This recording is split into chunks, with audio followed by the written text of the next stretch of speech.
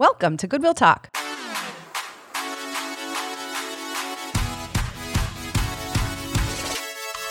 We're so glad you're here today.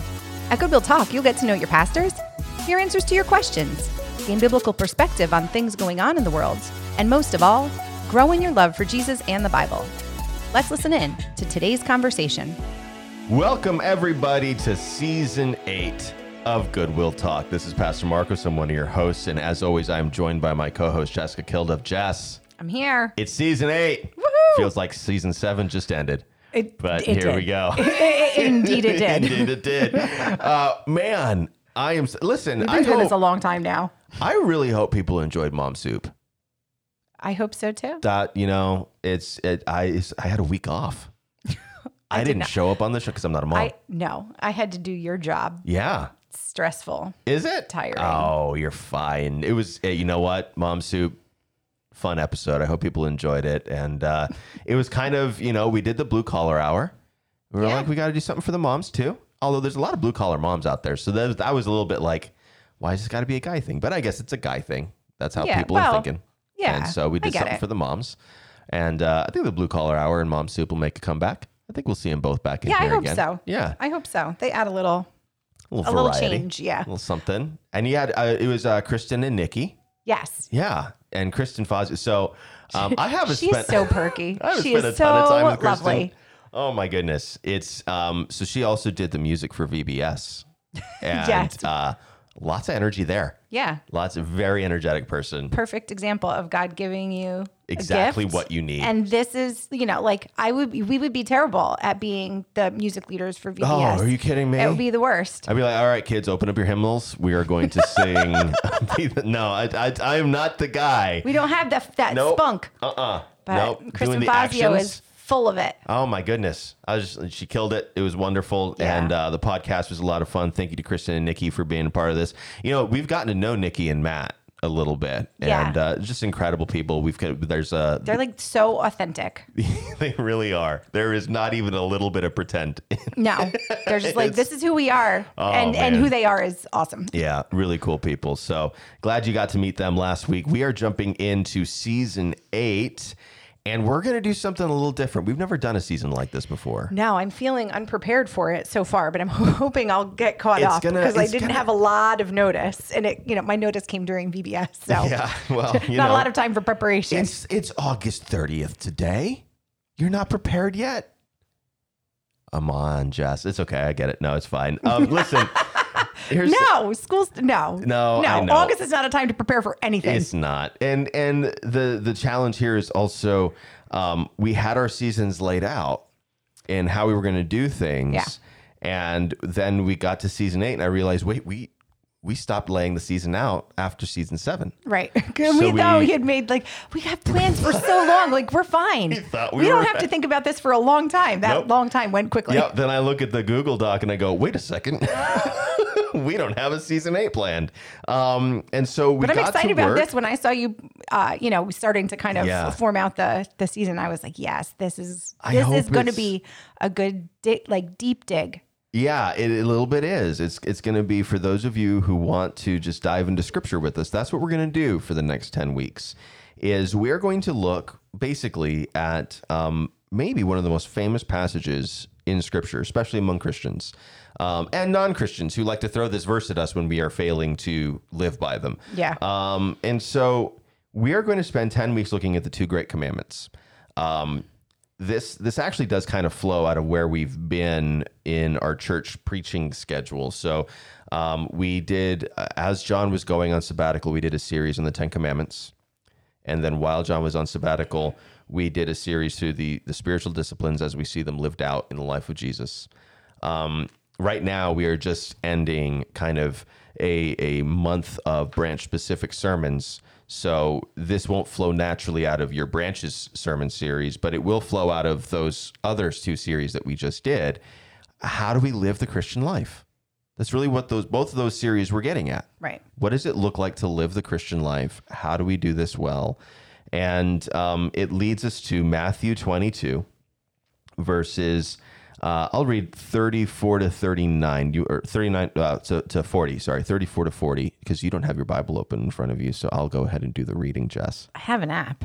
Oh, you have an app. She says with attitude and eyes pointed to the ceiling. Wow. All right. When my daughter turns into a teenager, she goes to your house. That's all I'm saying. That's fine. I got it. All right. But when the Pharisees heard that he had silenced the Sadducees, they gathered together. And one of them, a lawyer, asked Jesus a question to test him. Teacher, which is the great commandment in the law? And Jesus said to him, you shall love the Lord your God with all your heart, and with all your soul, and with all your mind. This is the great and first commandment. And a second is like it. You shall love your neighbor as yourself. On these two commandments depend all the law and the prophets. So, Jesus is basically saying here, everything in the whole of the Christian life is built. Right. It's condensed into this. These two things. Love the Lord your God, love your neighbor. And we're going to spend a whole season unpacking it, breaking down these verses to unpack it. Yeah, we're looking basically phrase by phrase, which is why today's episode is called You Shall Love, because that's the first thing out of Jesus' mouth. You shall love. Yeah. This is how it all starts. And so, Jess, when we talk about these commandments, when we talk about loving people, what are some of the things that are just kind of out there that Christians say, oh, I need to love? What do they mean when they say this? I don't know. I don't think that we do it well. Okay. And I think that sometimes it's, I need to do something that looks loving and not actually have like a heart of loving. Oh, okay. You know what I mean? And that's me being critical maybe. And I certainly fall in that. I am not, I think that love, God's love does not flow naturally from any of us. True. You know what I mean? This is a fact. I think that our sinful nature is it just doesn't, any love that comes from us is from God. It is definitely not anything that we're, building up or, that we're doing on our own.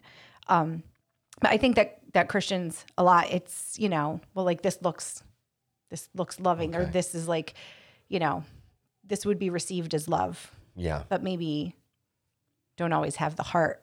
Yeah. Of love behind it. It's the replacing loving somebody with doing nice things for them. Yes, maybe that's Yeah. And I think that is one way we do it. We say, well, if I do a loving thing, therefore I am loving. Right. Like, look, I love them. I did this. I did this for them. Aren't they lucky? And that can become part of the heart in that. It's not about loving neighbor. It's about pride, or it's about, look what I can do. Right. Well, and the same with loving God. Mm-hmm. Look at all the things I did for God. Right. He doesn't need you. Yeah. I mean, don't do the things for God. God will 100% use you. Yeah. But, I think there's a parallel don't ditch do it for to your this, own glory. though. I think the parallel ditch is so privatizing love that it's about how I feel inside. It's not about what I do. Therefore, what I do doesn't matter at all. That's right? true. Yeah. So here's the other ditch is, well, it doesn't matter if I go to worship. It doesn't matter if I serve in the church. It doesn't matter if I'm a member. Right. God knows I love him. God knows I love him, and he loves me, and it's all okay that way. Well, okay. If I were to treat, this is the typical pastor answer to this, right? If I were to treat my wife that way, I would end up divorced. I don't have to do anything for her. I don't have to care for her. She knows I love her. I told her. Yeah, I told her once. 12 years ago. At the altar. I don't need to repeat myself. And so it's just this idea that we don't need to do anything because as long as I love, or I don't have to actually try and meet the needs of my neighbors. I don't need to actually try and spend time with them when they're hurting. I just need to love them. They know I love them. I love them. And so we can either put all of our love in the doing basket or all of our love in the feeling basket. And I think what Jesus is getting at here is something much deeper than that. Yeah. It is a reflection of the love of God back to him and back to others. It's you shall love is the basis of Christianity. We are a love religion. It is, I think, in this way unique. Yeah. I don't know of another religion that is based on a love principle like this. I mean, if you think of our and I will. I'll name check them. I'm not trying to be offensive as I do this, so please don't take this the wrong way. But if you think of our Muslim neighbors, it's not about love of Allah.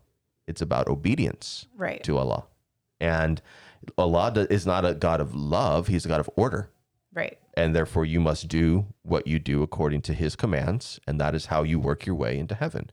Or if you think of our Buddhist and Hindu neighbors and a lot of the Eastern religions, it's not about love and experiencing love and showing love. It's about finding this place of stillness where you no longer are affected by your emotions and you reach a higher stage of enlightenment. And then you get eventually, after many, many lifetimes, absorbed into the one because you no longer need to feel anything. It doesn't affect you anymore. It's the radical opposite of Christianity in that respect. And so I think this is unique to Christianity. It is the centerpiece of who we are. It is about love. And it's a love that's demonstrated first from God to us, right? So if you go to 1 John, we love him because he first loved us. Right. So I learned this in Awana when I was going through Awana. This is one of the Bible verses we memorized, and we memorized it in the King James Version. And of course you did. You shall love, we. I think it is. Even in the King James, we love him because he first loved us. Yeah. Even the King James was like, we're going to keep this one simple. Keep this one really simple. We love him because he first loved us. So let's go to the because he first loved us part of here, Grace. Or Grace. Why did I just call you my daughter's name? Yeah, that was weird. Must be looking my best 12-year-old self or 10-year-old self right now. Yeah, don't. If she hears that you called her 12, she's gonna be the best day of her life. Well, all right, Jess. They're all very tweeny right now. God loving us first. Let us have it. What does that mean? What does that look like? God loving us? Yeah. Well, I mean, just the fact that I think we exist. Okay. Is, a reflection of his love, that he made us in his image. And, out of all of his creation, gave us that value. I think that is, well, let's unique to humanity. Let's sit in that for a second, because I think that's really an important. I think when we talk about the love of God to us, we immediately go to the cross, and we're going to get there in a second, because it is an explicit picture of his love to us. But so we are. Some of you may not know this. We are Presbyterian, which means that we have these things called the Westminster Confession, Westminster Larger Catechism, Westminster Shorter Catechism, right? And I'll just go to the Larger Catechism because I think it's helpful in how concise it can be. Yeah. I mean, the shorter is even more concise, clearly, because it's shorter than the larger. But here's what it says. This is question 17. Catechisms are designed to be brief. They're designed to be question and answer. You're not supposed to go into a lot of detail that defeats the purpose of a catechism. They're actually supposed to be memorized. Right. It's supposed to be like almost like an elevator pitch it could be. Yeah. I mean, the shorter was written for children. And when we read it today, we go, what kind of children were living back then? But here's how did God create human beings? After he had made all other creatures, God created humans, male and female. So there's something special about the creation of humanity here, where it's not like all the rest of creation. There's a specialness. Right. It's set apart. Yeah. He formed the body of man from the dust of the ground, the woman from the rib of the man. He endowed them with living, reasoning, and immortal souls, made in his own image with knowledge, righteousness, and holiness. God wrote his law on their hearts. We're going to get to law here in a second. God wrote his law on their hearts and gave them the ability to obey it. Along with dominion over the other creatures, they also had the potential to fall, and that gets us into the sin of Adam and Eve. But think about the way he's created us. We're made body and soul. Yeah. Right? We're made with a living soul, with a reasoning soul, an immortal soul, so that no matter what happens, we live forever. Now, live forever in eternal life with Christ. Right. Live forever in eternal death. Right. Apart from Christ, that is dependent on grace and our salvation, of course. But to be made this way, to be made in his image, totally different. Like, how loving is that? Right. This is what it is to be made in his image, according to the Westminster Larger, with knowledge, righteousness, and holiness. Those things are ours to have, especially before the fall. Right. When he initially created us, we had those things. Right. We gave them up for self-worship, which is insane, but this is the insanity of sin. This is what we did. But when we think of how he created us, and then God wrote his law on their hearts. Well, what's the law? It's summed up, according to Jesus, in this: love. Right. He wrote love on our hearts. That's pretty incredible. That's pretty astounding. Yeah. And so I think you're right. When we think about God loving us first, we go to creation. Right. Then we have the fall. Right. We have to be here first. Yes. For us to experience all the other Yes. ways and that he loves us. And then Just the fact that we exist right. is the first. So we go through the story of the Bible, right? We're created. Then we rebel against our creator, which is just, I don't have a category for it. It still frustrates me. We rebel against our creator. What do you mean? It frustrates me because here's why it frustrates me so much. Not that they did it, that I keep doing it. Right. That like every day I do this. I It wouldn't have done it any better. No. Like, Yeah. how in the world have we received this kind of love? And I get up every day and go, me, Thanks, but really? yeah. My wickedness astounds me. So yeah, you're not alone in that. It's just the frustration of being the Christian is realizing just how wicked I really am. Right. Oh my goodness. Right. Like how far we fall short of being able to like even kind of keep the law. It's absurd. And so he loves us. And then we become these sinful things. The image of God not obliterated, but certainly tainted by sin. I mean, we experience our own sinfulness. We experience the sinfulness of others. We sin against each other constantly. We're always turning our backs on the Lord. And then for some reason, because God is love, he sends his son to save us. Like, again, categories are gone. Yeah. This level of love that he would look at us in all of our wickedness and all of our sin. And at the moment Adam sins, say, I'll fix it. All right. I got a plan. This. Yeah.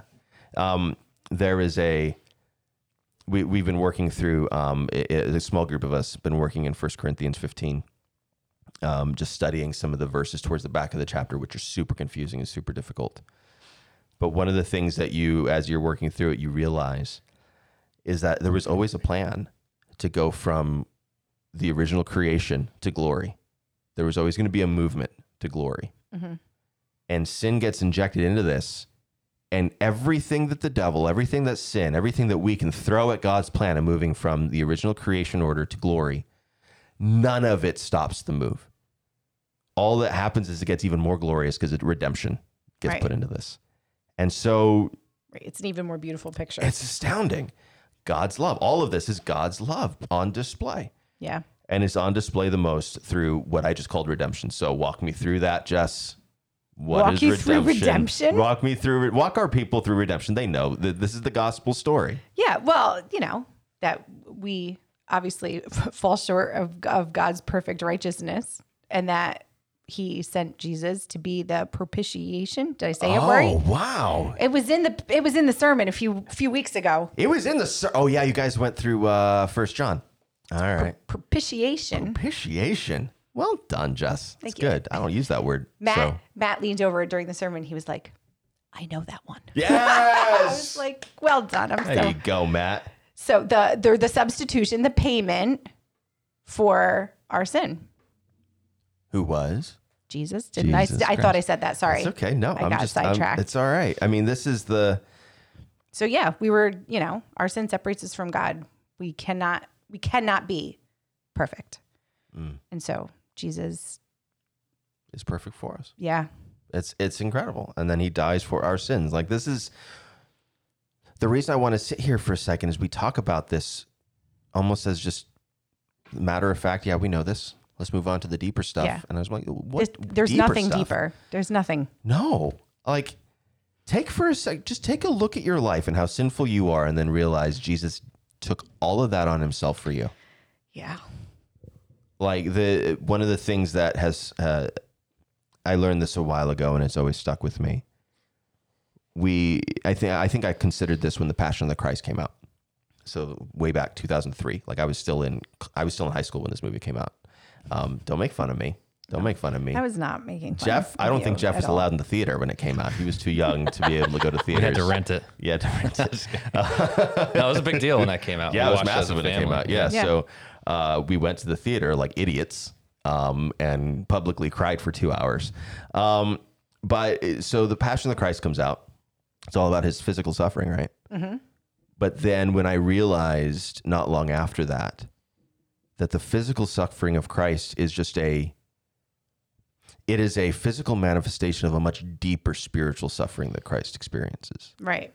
Because he takes on all of the sins of his people. He then has to withstand the wrath of God himself poured out on him on the cross, which is why he descends to hell, to feel the fullness of God's wrath. And I don't have to experience any of this. Like, I have to experience physical death, but I don't have to experience the wrath of God. Mm-hmm. That's gone. Jesus did that for me. I don't have to pay for my sins. All of this is he sacrifices himself for us. And then every day we wake up and mess up. Yeah. Every day. I just add to the sin. Yeah. Oh man, it's astounding, the love that says, I know, yes, you added to the sin, but I'm still going to love you because I already forgave you for that. It's already taken care of. Just come to me, ask forgiveness, confess your sins, and I'm faithful and just to forgive you of your sins. Right. That doesn't stop being true no matter what sin I've committed. I can bring it to the Lord and he says, yes, you have grace for that. Not because of you, but because of what Jesus did. Yeah. Whew. You know what I think of too is in that sequence of before he's, suffering, and he says, God, can this cup pass me? In his inhumanness. Mm-hmm. He's like, is there any other way? Yeah. That's interesting to think about because you think of God as a perfect God, which he is, but he's like, can we do it just a little different? Think about this. God's like, no, this is the way. And not only that, Jesus isn't surprised by the cross. That question shows that to us. Right. He doesn't go to the cross going, this feels like more than I bargained for. Here. Right. No. Right. This was the plan? This was it. He knows it's the plan because not only has he been warning his disciples Right. time Like, and time this is again, coming. this is going to happen. But in the garden, he says that. I know what I'm about to walk into, and I really don't want to. This human desire for self-preservation, I know the agony I'm about to do. However, if this is the only way, this is the only way. That he willingly did this. There are those theologies out there that say Jesus is nothing but a victim of the Roman system or nothing but a victim of religious persecution. I lay my own life down and no one takes it from me, Jesus says in John, right? He willingly went through what he went through, knowing what was going to come. That's astounding. That's why Paul says that he was obedient even to the point of death on the cross. Every moment he stayed on that cross, he was being obedient to the Father. Nothing else keeps him there. Legions of angels could have just shown up and taken care of it right then. Obedience and love for his Father and love for us keeps him on that cross. It's mind-blowing. It's absolutely mind-blowing. And then there's the resurrection.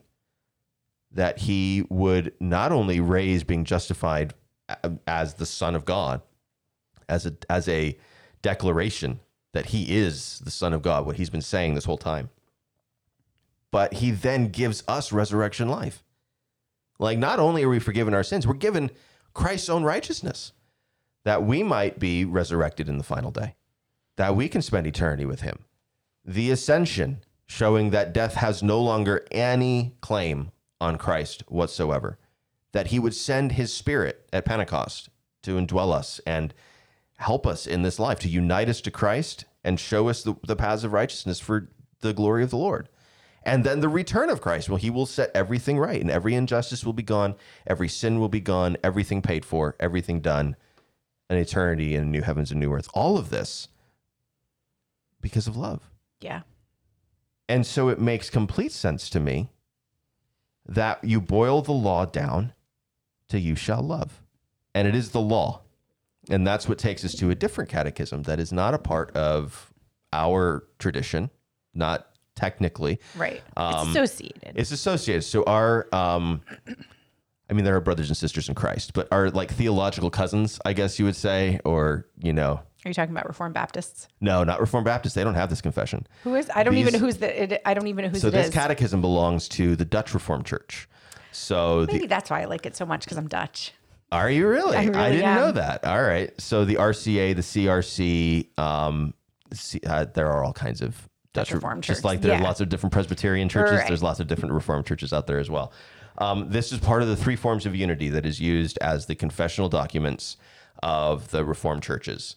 And it's called the Heidelberg Catechism. Yeah. It's a German document, actually. I think Heidelberg is in Germany, isn't it? Austria? Where is I don't Heidelberg? know. I don't know either. I don't know. Heidelberg. I'm going to Google this right now. Where? That's fine. I is know a while ago I Heidelberg? was looking into catechisms and like to read through and kind of study through. Yeah. And It is Germany. And I think was talking to Tim, Pastor Tim, and I had asked him, and he said that the Heidelberg Catechism is very pastoral. And then as I kind of, looked into it a little bit, and I got a Heidelberg Catechism that I was reading through. Yeah. And I was like, I understand what he means, because it is very like a concise question, but then the answer is like what your pastor would tell you. Yeah. In a lot of ways. And it is. it's like, it's not, heady's not the right word, because it is deep, but it's just, I don't know. It's like kind. And I like that the Heidelberg is broken up into, it's broken up into Lord's days. Yes. Right? Isn't it Yeah. like you can preach through it in a year? And Yeah. there's, right? Isn't there 52 So Lord's days or something? There's 52 Lord's days. And it's you. There's like a few can- questions in each one. It is designed that every year you go through the entire catechism. Now, I don't know that it's preached through by most in the RCA or CRC or any of the Reformed churches. Right. But it is spoken. So in a lot of their liturgies, there's what's the reading from the catechism for this Okay. Lord's Day, and they'll do the whole Lord's Day. So Gotcha. And they're not, I mean, they are short. Like you could easily put this into like a family worship, like on Sunday evenings, if your Absolutely. family wanted to, work through the Heidelberg Catechism. It's very approachable. And this was also written for children. yes, So, it's not, it's wonderful. it's not over people's heads. I mean, so we're going to be turning to Lord's Day 2. Yeah. Which is 3 questions long. And here's just the example of this is the third question. How do you come to know your misery? The answer, the law of God tells me. Yeah. That's question 3. 5-year-olds can learn this. Yeah. So I love your idea. If people are saying, hey, I want to do a little bit more with my family and looking for a resource, the Heidelberg Catechism is a wonderful resource to do. I mean, the New City Catechism, which we've introduced to a lot of our families, borrows liberally from this? the Heidelberg Catechism, the Westminster Shorter Catechism, and a couple others that are out there. All Reformed catechisms kind of boiled down into the New City Catechism. Right. But here's where this comes up for us in our conversation today. It's Q&A 4. So start with 3 and just kind of walk us through Lord's Day 2, Jess, because you've got it up on your computer, I think. Yeah. Well, you just did 3. All right? right. From where do you know your sin and misery? So the Heidelberg is broken up into 3 sections. The first is guilt, then grace, and then gratitude. So those are not covered in every days, but throughout the year, Right. you'll basically You go through. you learn about how terrible you are. You learn about God's grace, and then your gratitude, Amen. and like how you show your gratitude. That's the gospel. Right. You don't know you need to be saved if you don't know you're a sinner. Right. Right. So it's a beautiful way of teaching your kids the gospel every Right. year. So yeah, where do you know your sin and misery from the law of God? Question 4 is, what does God's law require of us? And the answer is, Christ teaches us that in a summary in Matthew 22, that love the Lord your God with all your heart and with all your soul and with all your mind. This is the first and greatest commandment, and the second is like it. Love your neighbor as yourself. All the law and the prophets hang on these 2 commandments. And then question 5, which is the last question for this day, is, can you keep all of this perfectly? And the answer is no. I am inclined by nature to hate God and my neighbor. Yeah. Word. Yeah. I am inclined naturally. I have a natural tendency to hate God and my neighbor. And this is what's interesting. A lot of people talk about all the laws that were flying around at the time of Jesus. He boils them all down to 2. And then we go, oh, cool. Only 2 laws. I can do those. I can do 2 things. Certainly, that's not that hard. 2 things? I can do 2 things. 2 hardest things you'll ever try to do. So the Heidelberg doesn't even say, here's the whole of the law. Can you live? And he's like, I'm going to give you what Jesus says. Here's the 2 things. Oh, well, can you live up to this perfectly? No. Yeah. Nope. One word. Nope. No, period. Not even those. No. I have a natural tendency to hate God and my neighbor. And this is what should stun us about what Jesus commands here to us. He commands the impossible. Right. What is the great commandment? You shall love. Oh, I can love. I can do that. No, you can't. You absolutely cannot. You cannot love God. You don't even want to. No. Like any desire and any fruitfulness that you have is what God has given to you. It is impossible. And so the great commandments, the commandment to love should automatically take us to the realization that I can't do this. I can't, this is it. This is what Jesus tells me. This is what he tells the Pharisees and the lawyers. You have to, the great commandment, love the Lord your God with all your heart and with all your soul and with all your mind. And we're going to break this down. We're going to ask the question, who is God? What does it mean to love him with our heart? What does it mean to love him with our soul? What does it mean to love him with our mind? All of those are going to be different, different episodes. But my goodness, right away, as we do this, we're going to be talking about how do we do this? What are some disciplines? What are some tools? We're going to get into all of that. But we have to start the conversation with the realization that we can't do this perfectly. Right. That every day we wake up and rely on grace. Every day we wake up with a spirit of gratitude, saying, Lord, I woke up today and I didn't deserve to. Right. The wages of sin are death. And yet you sustain my life. You allow me to keep living. Not only that, you give me eternal life because of what Christ has done for me. Every day we ought to wake up in awe of what God has done. And we don't do that. No. I don't wake up in awe every morning. I wake up searching for the coffee machine button. Right. That's what I wake up looking for in the morning. I don't wake up in awe that I'm alive. I wake up going, oh. Yeah. You know, I don't do this. And God still loves me. And God still sustains me. And God still gives me the grace to recognize my sin and come to him and ask forgiveness and be made whole. Yeah. There is really nothing like the God that we serve. No. Love. That's it. That becomes the baseline. And so we're going to be talking for 10 weeks. I mean, we could talk for 10 years about this. We're going to boil it down. Season 8 is all about what does it look like to love God? What does it look like to love neighbor? And how do we continually rely on the grace of God to help us to do this well? And so I'm excited about this conversation. I'm excited about spending these next few weeks talking about this. If you have ideas for season 9 and 10, let us know. info@goodwillchurch.org. That's how you get a hold of us. Or you just track Tracy down as she's walking in the hallway and be like, hey, do this. But, you know, I am very excited about season 8. I'm excited to go deep in this passage. I hope people enjoy doing this with us. Next week, we get to the next phrase. Today was you shall love. The next is the Lord your God. And we're going to ask the question, who is this Lord our God that we are going to be loving? And we got into a lot of it today. But we're gonna kind of peer behind the curtain a little bit. Pastor Tim's going to be here to help us with that. And so it's going to be a great conversation. We will see you next time on another episode of Good Will Talk.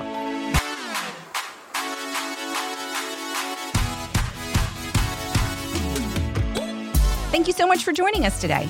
If you like our show, please leave us a 5-star rating, write a review, and be sure to tell your friends to subscribe on Apple Podcasts, Spotify, or wherever you're listening now.